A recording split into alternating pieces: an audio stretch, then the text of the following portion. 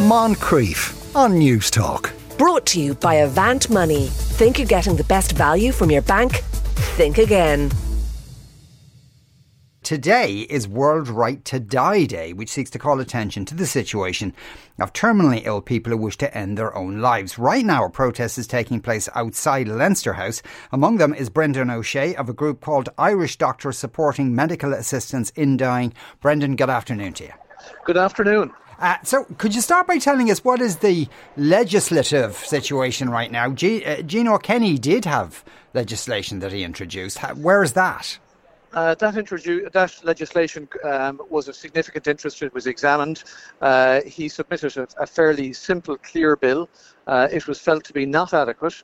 And the outcome of that from last July, not this July, last July 2021, the Justice Committee indicated that there should be a special Oireachtas committee established to examine this in greater detail. Now, it's well over a year, and that committee hasn't yet been established.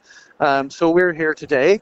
We're handing in, we're not protesting, we're far too good humoured for that really, although this is a serious issue, but we're handing in a petition with over 5,000 signatures requesting to get the committee underway.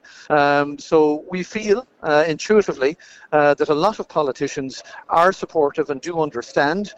We want the issue to be examined. We would like Irish people to have this choice at end of life, but that's why we're here. It's an ethically very sensitive issue and it's an important issue, but it's also important to note that in Ireland, as an affluent society, we are falling increasingly behind the curve. Last week, Tasmania approved it for the state of Tasmania. So we need to move on and have the committee. That's why we're here. Now, would you have, as particularly your group, would you have an idea of the shape of such legislation? What would be the procedures involved in it? Well, I think probably the first thing the legislation would establish is that it becomes a right of Irish people or people living in Ireland to have medical assistance in dying, subject to conditions. And that's really where the committee needs to come in and needs to look. It needs to look at how this has been set up in other jurisdictions. It needs to critically appraise what's the best way to go on this for Ireland. It may actually decide that this isn't the right thing to do. It may decide that this is the right thing to do. And our group, and I'm representing Irish Doctors Supporting Medical Assistance in Dying, it's over 100 registered medical practitioners. Our perspective on it is we would like this to be established on a conservative basis in a way that applies to people who are dying from common conditions that are known to be progressive and in instances where standard medical care hasn't been able to alleviate very difficult symptoms, particularly pain, nausea and vomiting. We have really good palliative care in this country, and it is very effective, and it's very effective most of the time, but not all of the time. Now, we know in other societies where this has been established for 10 or 20 or 30 years, we know that medical assistance in dying is of interest and important to about 1 in 10 of all people who are dying. And of that 1 in 10, usually about 2 to 4 will go ahead to avail of it in countries where this is readily available. So that's what our group are in favour of, but it can only be done if it's set up with the right process of evaluation, with the right clinical checks and balances. And we're very keen at this stage. We're actually kind of really impatient. Well, actually, yes, we are protesting. We need the Oireachtas to go ahead and move with this. We know that successive polls would show that the electorate strongly support the idea of it to the extent of about 75 or 80%.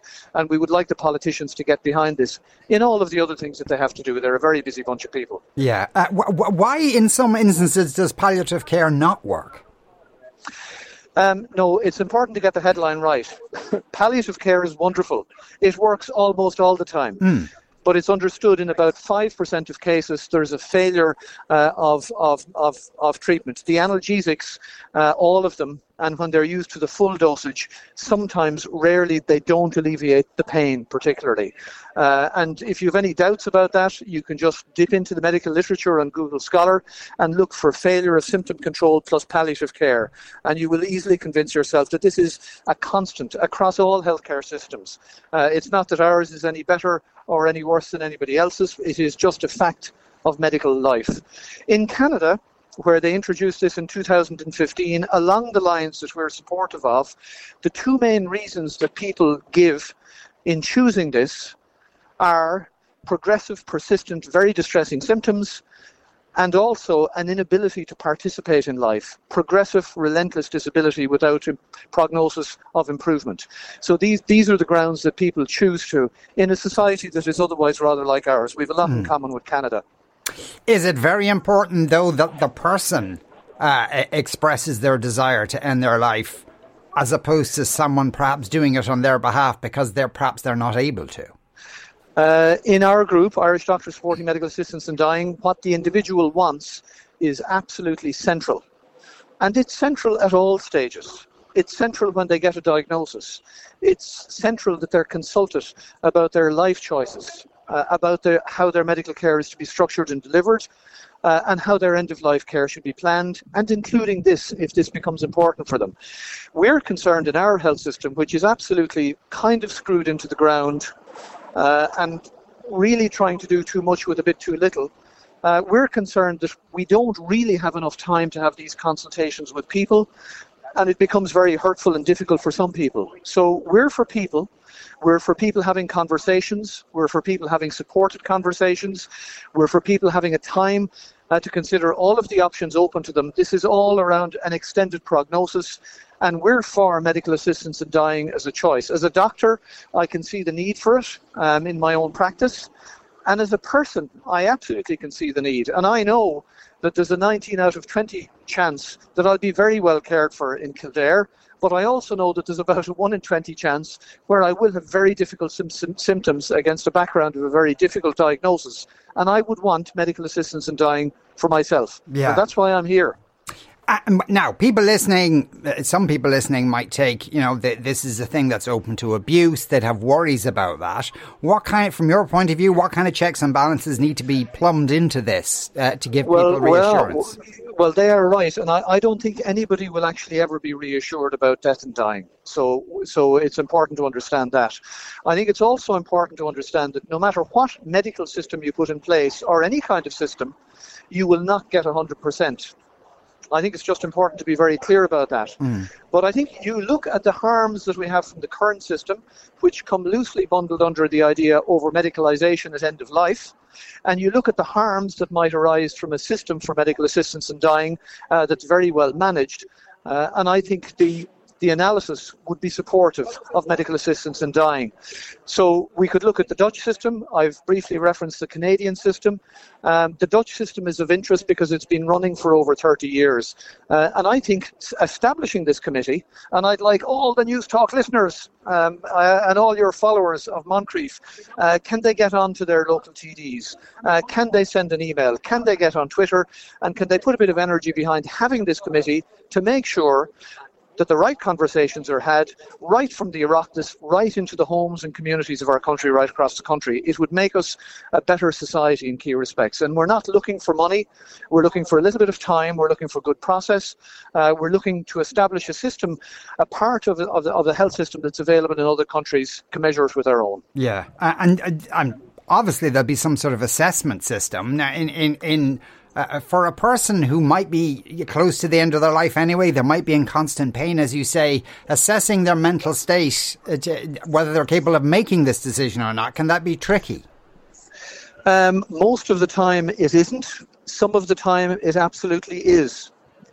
And I suppose an area that our group is particularly concerned about relates to people who have impaired cognitive function or dementia. And we know that in Ireland, of the 35,000 or so people who die each year, about a fifth to a quarter of them will have significant impaired cognitive function.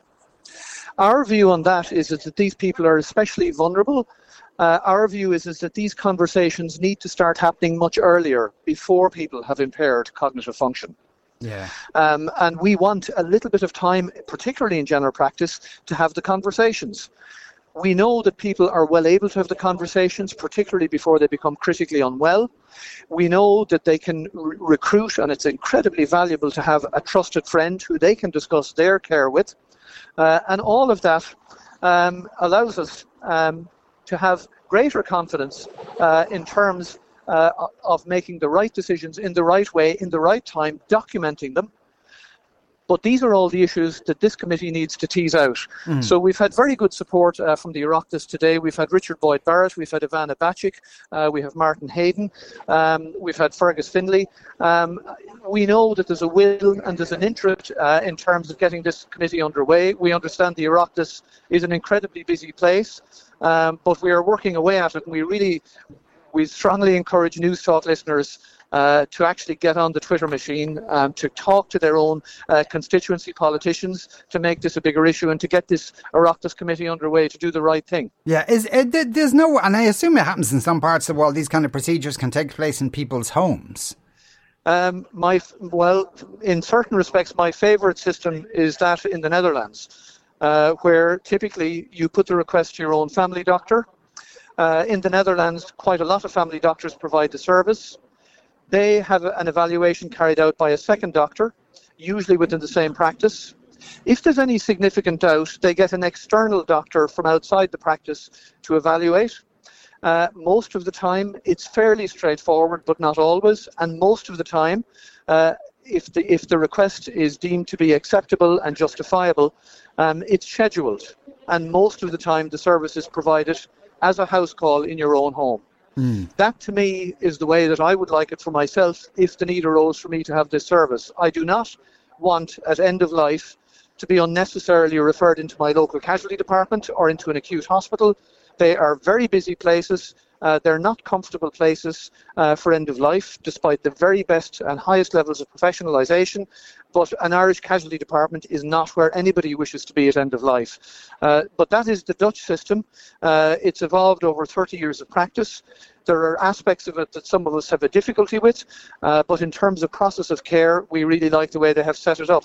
If your house call is being scheduled on a Friday, for example, the local police station will be notified in advance to let them know that there is a death expected in the community.